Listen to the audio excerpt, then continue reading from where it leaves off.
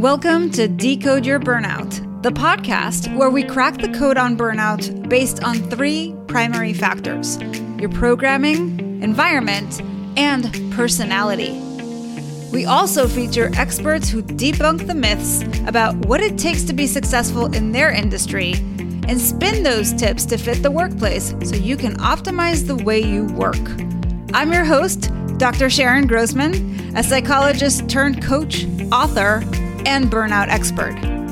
If you're burned out and want to go from exhausted to extraordinary, book a free breakthrough session with me by going to bookachatwithsharon.com. And if you want to see how you're doing and what to focus on next, download the Burnout Checklist. You'll find the link in the show notes or go to bit.ly/checkyourburnout. Now let's get started.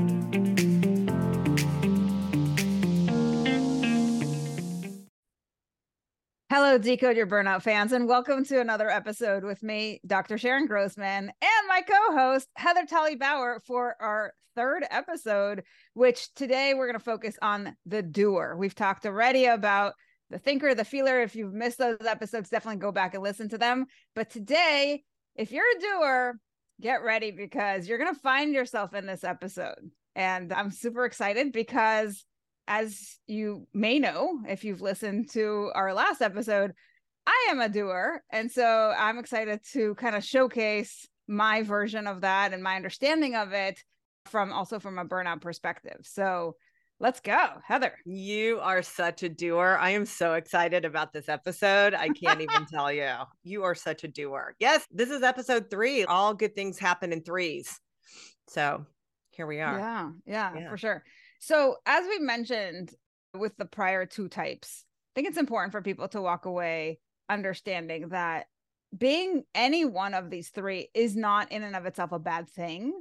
It's just who you are. And the way it shows up when you're burned out is just that you're in your type, but out of balance. And so we're going to talk about what it looks like to be a doer in balance and what it looks like to be a doer in burnout, just to give you a good understanding of it. Yes, I am a doer. I like to do a lot of things. I am an entrepreneur and I love being creative. And I love that I have the possibility to do that in this space, right? So you can always find me doing something. And I've got probably like a spreadsheet of future projects that I write down for myself so I don't forget them and then I can go back to them. But I'm always coming up with something.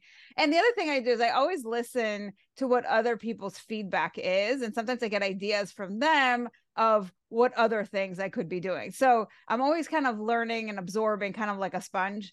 And I actually love it. I think that is what makes me tick. I love generating content. I love doing new projects and exploring and learning. I just love learning. So Heather, if I can tell you, like, if I had more time, this is what I would do. I would like take more online courses. That's what I would do. I know you would. I mean, you run circles around me for sure. And I always love your energy. I am not kidding. I'm going to tell a story. I'm going to tell your listeners a story about you. I am not kidding when I say this.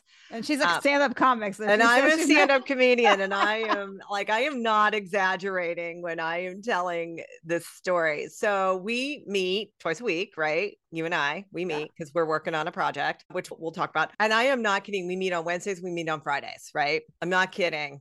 We met on a Friday, or maybe it was Wednesday. We met on a Wednesday. And you said, I have this idea for a book, right?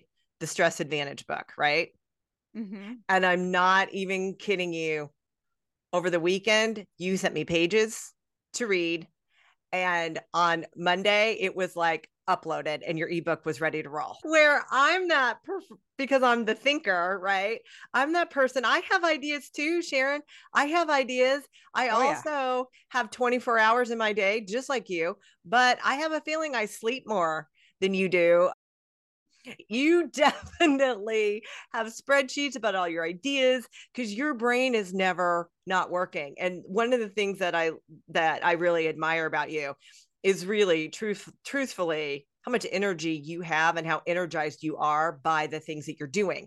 Now, knowing you the way that I do, I also know that you say in balance, I say evolved. You are a doer that values self-care and you do things for yourself, which is critical and amazing and important. Remember last time when we were talking about the feeler, I said, I feel like a feeler, it's really hard to get a feeler to stop caring as much as they care about other people. I have a feeling it is hard to get a doer to take a step back from all the things that they're doing because there's a lot of, we as a society, we value the hustle, right? Absolutely. It's definitely cultural.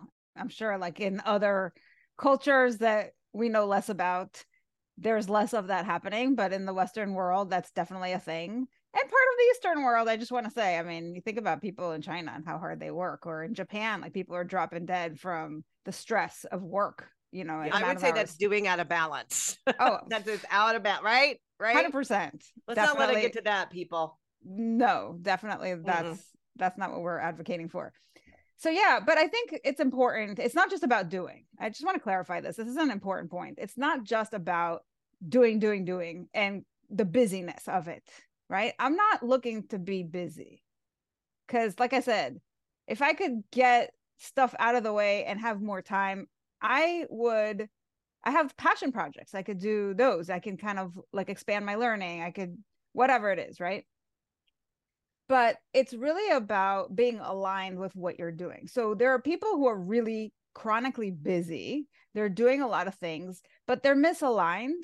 And so that's where they're burning out, right? Or they're doing too much for the business or for their job or for other people and not enough for themselves. And then they're out of balance and they burn out. And I'll give an example. I'm currently working with somebody who is a lawyer, has been for nearly 30 years. And he never really loved the law. It's not like he got into it because he was so passionate about it. It was more a strategic move. He wanted to have some stability, and it kind of fits with his personality because he's a perfectionist, he's a thinker. So very black and white. And it's like the law is what it is. So it's a perfect fit. Sure. But the passion's not there. And guess what? He's like, I'm done. I want to quit. I want to know when enough is enough. Right. And I think a lot of doers, if you're in a situation where you're misaligned, you definitely run the risk of burning out. So there's that. And we all, regardless of our type, I think need to feel like there's a sense of purpose in our work. It doesn't really matter what your type is. If you're misaligned, you're definitely running the risk of burnout. And so I'll say this, while I might work X number of hours, and maybe it's more than other people in some capacity and less than others, you know, I'm not doing the comparison thing, but what I'm saying is I don't feel stressed by it. I actually love it. You're energized by it. You're energized by the doing. You never met a new idea you didn't love. And that you didn't want to put into your spreadsheet and either act on it or just save it for later. But, you know, I know a lot of doers. And for a lot of them, I feel like their identity is wrapped up in being the person that does a lot of stuff. Yes. I'm so glad you brought that up because often I hear about people who feel guilty about not being productive.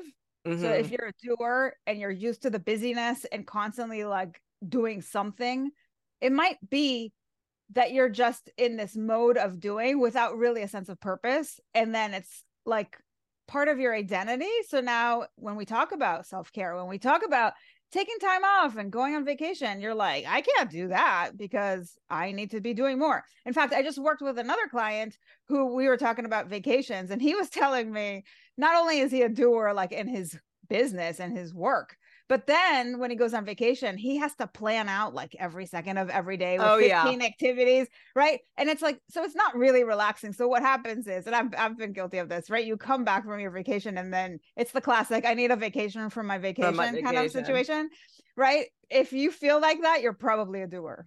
Well, yeah, I'm glad you mentioned that because one of my BFFs, a neighbor of mine, her name is Julie. That's her real name. I am not going to hide her real name. She's the classic doer. She is the classic doer. And sometimes I feel a little guilty that I don't plan as much like stuff for my Right. family to do, because she's that person that when they go on vacation, it's we're going to stay here on day one, we're going to do this, and then we're going to go to, she and I were kind of in a contest. We're taking our son, she has two boys and I have one, to all the Major League Baseball stadiums. Okay. So when we travel as a family, that's our big activity. We're flying in, we're going to a baseball game, we're going to do this, we're going to do that, we're probably going to eat some food. Mommy's probably going to shop. When she does it, they've hiked 12 miles and then they went to and then they went and then they did this and then they did that and then they saw this and then they saw that. It's like And 10x your vacation. yeah, like, yeah. And she's like, oh, well, what did you guys do when you went to whatever? She and I had parallel vacations last year. We went to Europe, they went to Europe. And I took a selfie of every cool place that we went. And she sent me like 20 more selfies than I did. There's a certain part of that that I admire, right? Because I do get that, gosh, I should be doing more. But then I realized like my family, my husband and our son, he plays travel baseball. So in Georgia, where I live, that is almost a year round thing. And when I say travel baseball, I mean within the state of Georgia for the most part, but it is an every weekend thing. And so when we have a weekend at home, I don't want to go on a 12-mile hike. I don't want to leave my home. And so I've just realized I prioritize things, differently. Yeah. She is prioritizing memories, creating memories and experiences for her kids. But I'll just wrap up with this story about her. One time, a couple of years ago, she was like, hey, I have to go to this store a couple of towns over. Do you want to go with me? And I was like, yeah, our kids were in elementary school. And I said, sure, I'll go. And then when we were wrapping up, we had about maybe like 45, 50 minutes before we had to get the kids off the bus. And I said, hey, why don't we grab lunch? And she was like, what do you mean? I was like, what do you mean? What do I mean? She had never gone and had lunch with a friend. And so I said, well, I'm hungry. I actually eat. We're going. We went and had lunch. And she literally said to me, I've never done this. Wow. She's never given herself the opportunity or the permission or whatever, built it into her. She's never prioritized just having lunch. Like she eats like as she's working, Oh, yeah. And I'm like, that's too much. I'm like, Julie. And she's always running around with her hair on fire.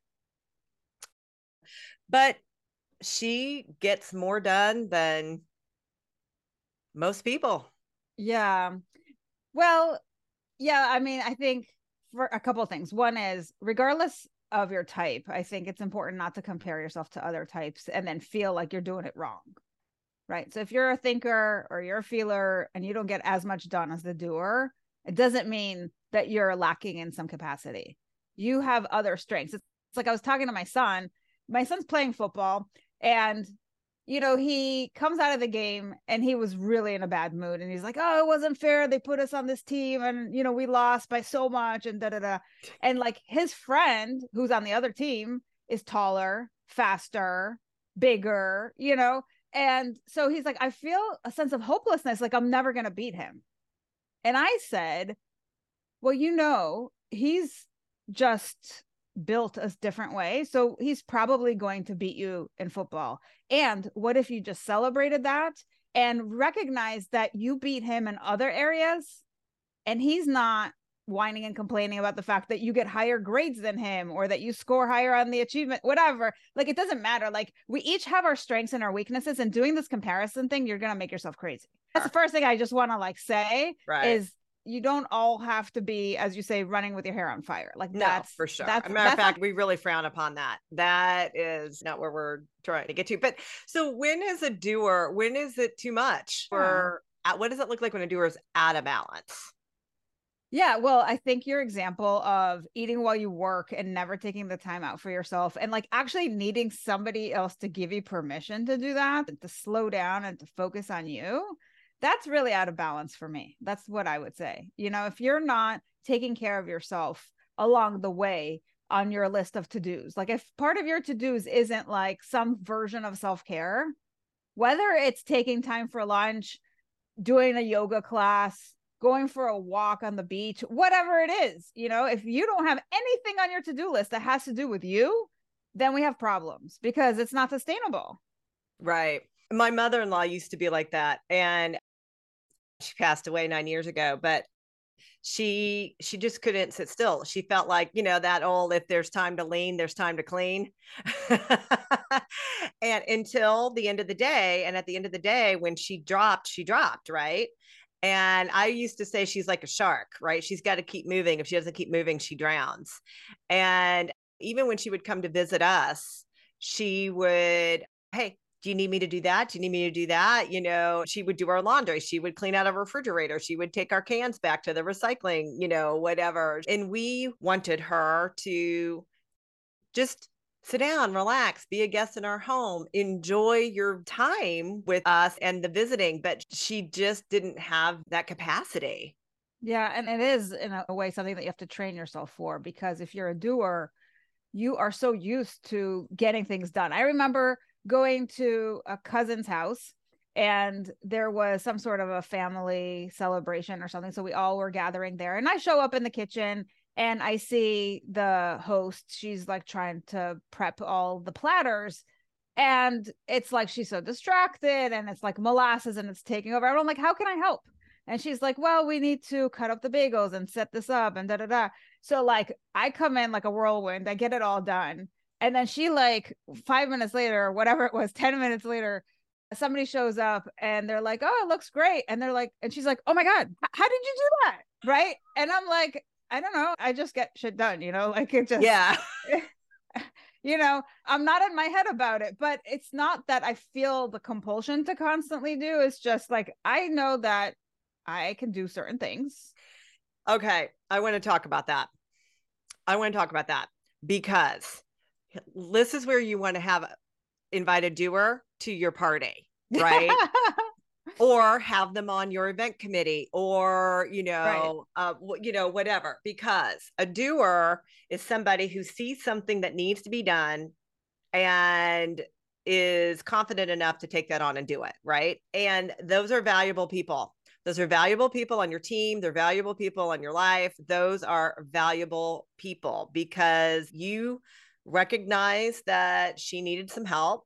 You said, hey, how can I help? Credit to her for delegating. Yes. Something, because I'm the worst at going, no, I got it. Because I'm a thinker, right? The self-reliance thing, right? Yeah, the self-reliance thing. And because I don't want to put somebody out if they're a guest in my home, but also we talked about this. It takes me longer to tell you what I need done, but you are somebody that it's just like, oh, no, that needs done. And I'm just going to do it with, you asked, but you also are that person that just sees something that needs to be done and then you do it. And doers are the very valuable quality. I can see where physical overwhelm is probably very, very likely to happen with a doer. Am I right about that? I'm so glad that you brought that up, because what I'm finding is that each one of our three types actually burns out quite a bit differently. And what I've found from interviewing a number of doers is that burnout shows up for them most likely in a physical fashion. So these are the people who their bodies are breaking down because they're not listening. And so these are the folks that end up getting hospitalized 3 times before the message really sinks in that they need to slow down. Right. These are the people who have those aches and pains and they've just like powering through. And really the message is, you asked earlier, how do you know if you're a doer out of balance? If you're in pain and you're like powering through because you still have stuff to get done, it's too much. It really is. Yeah. Yeah. And again, I think that goes back to, there are a couple of things. And I wonder how this shows up generationally, depending on, which generation you are, because, the younger generation really values balance. Where, my generation, being a Gen Xer, when I was in the corporate world, there was a lot of suck it up, buttercup. This is the way it is. You're sick, too bad, show up anyway. And then I think about my grandfather, who was World War II generation. It was bootstrapping. There's this idea generationally of just not complaining, just do what needs to be done. I'm just wondering, I know how that doer mentality shows up in my world, but luckily I visit that world. I don't live in it. I guess we'll say it that way. But I don't know. What age group are you working with when you're working with the doers? I mean, it's mostly people like in their 50s, I would say. Yeah, that's Yeah, these me. are Yeah. the folks who have already given their career like 3 decades and they are ready to transition out. They're ready for focusing on themselves, maybe doing that passion project. Maybe, they've secured their finances and now they want to do something for the fun of it. And maybe they'll make money doing it. They don't know, but that's not the primary. Like they've spent the last 30 years taking care of everybody, making sure things get done, securing their financial future. And once you have all that in place, then you might start really asking yourself some questions like, is this all there is? Because now you're kind of quote unquote over the hill and you're starting to think about, the rest of your life. I mean, did you just say that? Did you really just, oh my gosh. Well, let's say I am not over the hill. Listen, let's say in a good scenario, you live to 100. I am middle age if middle age means people live to be 106. Okay. Which, that's very unlikely, but with technology, you never know. However, in the good scenario where you do live to 100, when you pass 50, you're like through the first half of your life. And so it's time for you to start to really ask yourself some important questions, such as, what else is there? Is this I want to do? Am I happy? Or am I just doing this like my lawyer client because I wanted the stability, but I'm kind of just burned out on showing up every day, doing the mundane. Like I want more excitement. I want more passion. I want something that feeds my soul. Right. So what I'm hearing you say is that, and maybe more so than the other two that we've talked about, because we haven't talked about in this way, is that there is a little bit of an expiration date. That was bad phrase. Let's say shelf life.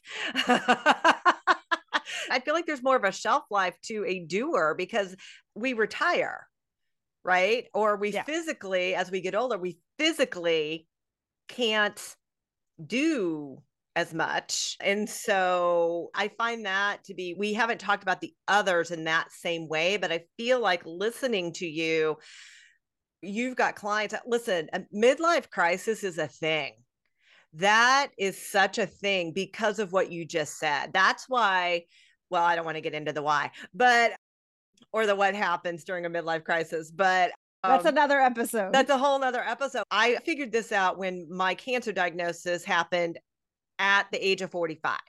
So midlife crisis and cancer diagnosis kind of happened at the same time. And it's hard for me to tell what was what, but there is a moment where you say, is this how I want to spend the rest of my life? And and I find, Heather, that people are now asking that question earlier and earlier as a result of burnout. Right. So the burnout is that cancer or that midlife crisis moment where they're like, something's not working. I'm not happy. And I got to figure this out. And what we saw during COVID, for instance, is that lots of people actually quit their jobs, actually changed careers, reinvented themselves.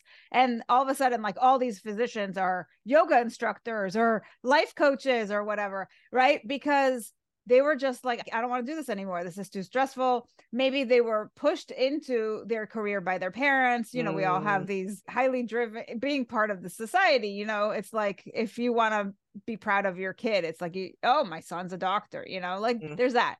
I think my client who's a lawyer probably had a little bit of that, of like doing it to maybe please the parent or whatever it is. You're in it for the wrong reason, or you thought it was the right thing, but just the system kind of failed you along the way. And you're like, you know what? Yes, I just spent 10 years getting my MD and I've got $300,000 in student loans, but I can't do this for another day or I'm going to kill myself. And at some point you just have to say, there's another option. I'll figure out how to pay back the loans and I got to reinvent myself because I don't want to do this anymore. Right. So I think, we talked before about permission, and I think because of everything I just said, a lot of times we don't give ourselves permission to change, to do the thing that's right for us. But that is an option that is on that shelf alongside everything else. Well, there's a lot that goes into that about pivoting or whatever you want to call it. And there does come a time in our lives where we have built our careers, especially, when you are a doer, you have probably built yourself and, you have really done yourself into a nice career where you get some appreciation, some feedback, some recognition, I guess is the word I'm trying to say, some recognition for all the things you've gotten done. And there does come a time when you're like, I'm 20 years into this. I can't change now. Like I've invested too much. And then the doer, anybody feels a little trapped, but it feels to me like the doer kind of gets to a point where they're like, I've paid my dues. Yeah. I've paid my doer dues. Yeah, I mean, I think we all get to that point at a certain level. I think thinkers probably have that point too, where, like my client is a perfectionist and he's like, I just don't care anymore. I don't care, and he says that. And I think that's kind of like the burnout speaking. Yeah. But at the same time, we talk about doing a good enough job. He's like, oh, that just kills me. That just kills me, because the identity is kind of wrapped up in that whole thing. But I want to go back for a second to a point you mentioned earlier about, you said doers are good people to have on your team. I actually think that the best team is a team that's got a thinker, a feeler, and a doer. Oh, 100%. Because the thinker is going to be more strategic, more analytical. They're going to look at what would be a good approach. The doer is going to be like the person that maybe you give the plan to and then they run with it, right? But maybe they're not as detail oriented, or they're not going to focus as much on the quality of it. They're just going to focus on like the quantity, getting into action mode. And I think the feeler brings in, how is all these things that we're planning to do, how is that going to be effective in terms of the impact it's going to have on the people that we're talking about? So imagine if you're an event organizer, you want to have somebody who's creating the event. That's the thinker. Maybe they're kind of thinking about all the things that would make it a good event based on prior knowledge, prior experiences. Maybe they're chatting it up with different people and kind of getting the data. Then you've got the feelers who are thinking about, how is this going to feel if we do it this way versus that way? And how do we welcome people and how do we kind of warm them up? Like when we're talking about HR, for instance, the feeler would be an excellent HR person because they have the empathy. They can step into the shoes of the worker and they can really get a sense of, this is why it's not working. We need to focus on the culture here and we need to do these things. So they can kind of add to what the thinker's coming up, because the thinker is going to be maybe more about what makes sense versus what feels good. And then the doer is the person who then puts it into action. So having those three on your team, I think, would be like the magic team. Yeah, for sure. And it's like a thinker, a feeler, and a doer walk into a bar and a thinker, a doer, and a feeler walk into a conference room. And no, but I think that having been in the corporate world for as long as I was, and now running my own business and whatnot, listen, I realized that it takes, a thinker, a feeler, and a doer kind of working on the same thing. But as a manager, you remember when everything was like Myers-Briggs tests and, and what color is my parachute and who moved my cheese and all of that, remember all of that stuff? And then you got your colors done just for the fun of it. I don't know. But they did that so that you could understand how people hear information and how they process it, so that we could all talk the same language, like men are from Mars and women are from Venus and blah, blah, blah, blah. Right. And so I think, you tell me as the expert, that identifying that you have a thinker, a feeler, or doer on your team, and then understanding what their characteristics are, or I don't know, you can give me the vocabulary, is critical to making that team functioning. Yeah, I think we could do a whole episode on leadership and management and understanding the people on your team and their types and what does it look like and how to kind of get the best of them without burning them out. I think that would be an excellent idea for an episode. Well, and just understanding that, it's important. They do think differently. They do. They are motivated. And they might have different needs. They might express themselves differently. So yeah, it's absolutely important. And their burnout happens in different ways and is triggered by different things. I think that's something really, really important. For sure. So we've already said that there's a whole bunch of really positive attributes to the doer. You know, they get things done. They are somebody who doesn't like get stuck in the weeds, and you can count on them to, you know, jump into action if you are kind of stuck yourself. So they're going to prioritize efficiency and productivity over other things, which, you know, this is where it's important to have a feeler on your team, because maybe they're a little bit less collaborative because they're like, you know what, I got this. Like, we talked before about they're the person that gets things done, but they might be the person that has the hardest time with delegation. And that's where things start to fall apart. Right. So I want to talk now for a minute just about what leads the doer to burnout. And I've already mentioned one thing, that lack of delegation or collaboration, where you think like you have to do everything alone, and that can lead you to really feeling exhausted. That's a thing. And as we also said already, just to recap, when you don't take enough time for yourself because you're so busy doing work, right? That sense of I need to accomplish all the things. And on my vacation, I need to see all the things and I have to do all the things, that I never really get to rest. And I'm just tired, right? Because we're not machines. We're not, contrary to popular belief, right? And unlike the thinker, the doer may not take enough time to actually plan things through, to have that strategic thinking. They might just get into busy mode and like not really ask themselves really crucial questions about, why am I even doing this? Is this really important for me to do? Right? So there's a number of things that I think is important to understand, that again, none of these types are bad. We all have our strengths. And I guess you can say that our picture of burnout is our weaknesses. These are the behaviors that we engage in that lead us to kind of overdoing it on some level. Those are our weaknesses. Those are the things that we need to work on so that we get into balance, right? So that's where the doer might need to figure out how to slow down. And what's getting in the way of that? Oftentimes it's the belief that I am not valuable if I'm not doing, that I'm missing out because there's so much to, there is that passion. And I feel that, right? Like I'm not as like focused on comparing myself to what other people are doing. I'm more focused on like, there's so much in life, right? And I'm so passionate about life that I want to like absorb everything. I want to like take it all in, right? And you have to kind of know how to pace yourself and say, you know what?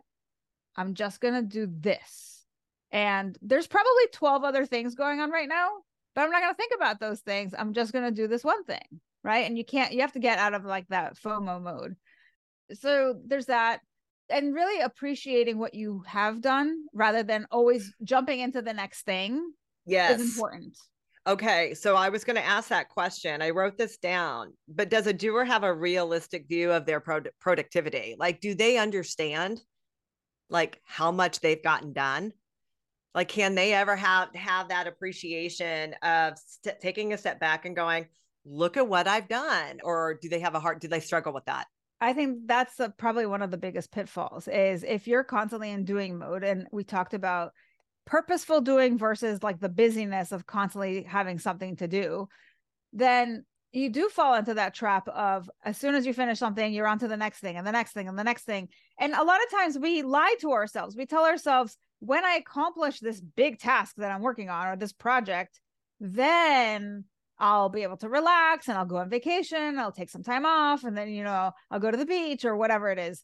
And the truth of the matter is, you then have 15 other things on your spreadsheet that you're like, oh, but there's all these other things, And so we call this the arrival fallacy, right? When you tell yourself when I get to this point, then I'll finally have the things that I need to be in balance. And then you never actually get there, because also the version of the doer that leads to the burnout is the version where your self-worth is wrapped up in your productivity. In other words, you identify as a doer, as somebody who gets things done, as somebody who has all these accomplishments, and to not do something goes against like the very nature of who you are. And a more balanced version that we're striving for, at least on this platform here, is that, use your strengths, get stuff done. That's amazing. And part of that has to be focusing on slowing down, on turning within, on asking good questions, on self-care, That's a more balanced picture of the doer. And that's what I hope people walk away with from this episode. Yeah. Yeah. That's all powerful stuff, Sharon. The people that I know who were doers, their identity is wrapped up in the fact that they get things done. Oh, her events are always so great. Her, whatever. And then you sort of like, oh my gosh, I got recognized for that. I just want that. I just want to do that, more and more. Sure. Like I want to be the person. And I think it's a dopamine hit. Yeah. And the doers that I know don't like to delegate because that's their identity. Their identity is no, I'm the party planner. I'm the salesperson who always hits my sales goals. I'm the kind of like, I did it on my own. Nobody did it for me. I did it. Yeah. There's a sense of pride. There's a sense of pride. Yeah. Which is great, and I also find that sometimes you become the person that people have become so reliant on that then the burnout, the way it kind of shows up is now you're exhausted and you feel resentful of the fact that now you're expected to show up and do all this stuff. And you're like, why isn't anybody else doing anything? Right. So if you catch yourself asking those kinds of questions and feeling the resentment, that's definitely a sign that you're burned out. Got it. Yeah. So any final words to wrap us up, Heather? Well, no, I mean, I was just, as you were talking, I was just thinking about early in my career, I had a sales job and, living on that perpetual, like I had to meet my sales quota meant that I never got to celebrate or enjoy the fact that I met my sales goals last month, because it was like the end of the month. Great. Now, I'm working towards, now I got to do it again and I have to do it again and I have to do it again. And there was never any like sense of completion or accomplishment. It was just rinse, repeat. And what would you say for people who are in those environments, in those vocations or in those jobs? Where they feel like a sense of mundaneness and they're bored? Well, there's no end. There's no stopping point. It's, I did this. Now I got to do it over here. I got to do it again and do it again and do it again. Yeah, that's an excellent question. And what I would say is that there are certain vocations where you don't see something from beginning to end. You just do one piece. And it could be a forever project. Like we go, for instance, pick up trash from the beach. And we know that the next day we show up, there's going to be more trash. So it's never going to be like cleaned just because we cleaned it. You know what I mean? That sort of thing. Like it's just a perpetual problem and you do your part. I think you have to take pride in what you do and knowing that you've moved the needle a little bit, even though it's not completely, and just let go. Because ultimately it's about, if you can find a sense of purpose in the work that you're doing, then you don't have to, it's not an ego trip. You don't have to kind of get to the end and be like, I did all of it, like, no, like you're part of something bigger and you do your piece and just have that pride in just doing that, because that brings you a sense of purpose. So it reminds me of this mosaic picture that is hanging in the place where my son gets his haircut. And if you are right up on it, all you see are the squares. But when you step back, you see it's a portrait of their dog. The doer needs to take a step back, look at what they've been doing and say, wow, that's good work. I've done a lot. Yeah. And right. 100%. I think that's true for all types. I think we all sometimes get too in the weeds. We get too into the habits of being who we are. And we all need to take a step back and look at what we're doing, why we're doing it. And that practice of zooming in and zooming out of your life is so important to keep you in balance and on track. So I think that's a great place to end. And I want to thank you, Heather, for joining me for our third episode, where we've now taken a deep dive into the thinker, the feeler, and the doer. And let's tell those listening about our project quickly, what we're working on and what we can bring to their next event. Yeah. So, we've been working on this really amazing interactive project where Sharon comes in as the burnout doc. And I always say she's the ahas, I'm the ha-has.